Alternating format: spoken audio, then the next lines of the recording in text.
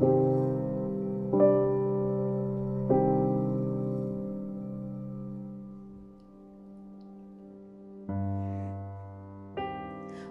back to the Seers Diaries podcast. I encourage you to pray concerning every word of prophecy you hear and receive, and ask the Holy Spirit if it applies to you, remembering that we know in part and we prophesy in part. On that note, this is what the Spirit of the Lord says to God's children today, specifically to those who have obeyed and fought the good fight regardless of all opposition that came their way.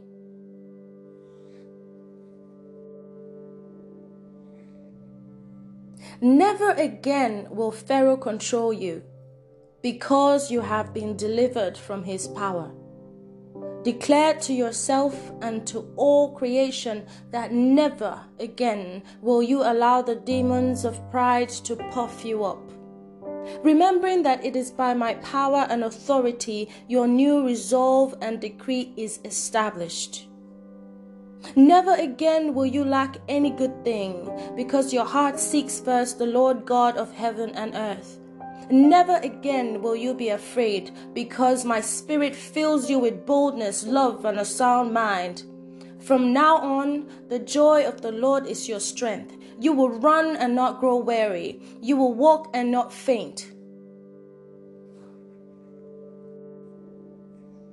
For I am going before you and making every crooked path straight.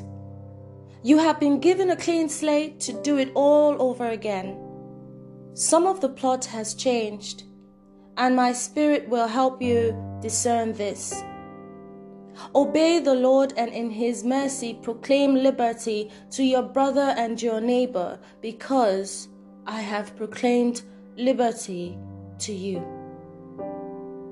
And that's it for today. I hope it spoke to you in a special kind of way, and by the power of the Holy Spirit, I declare that this blessing is activated in your life right now in Jesus' name. Have a glorious day.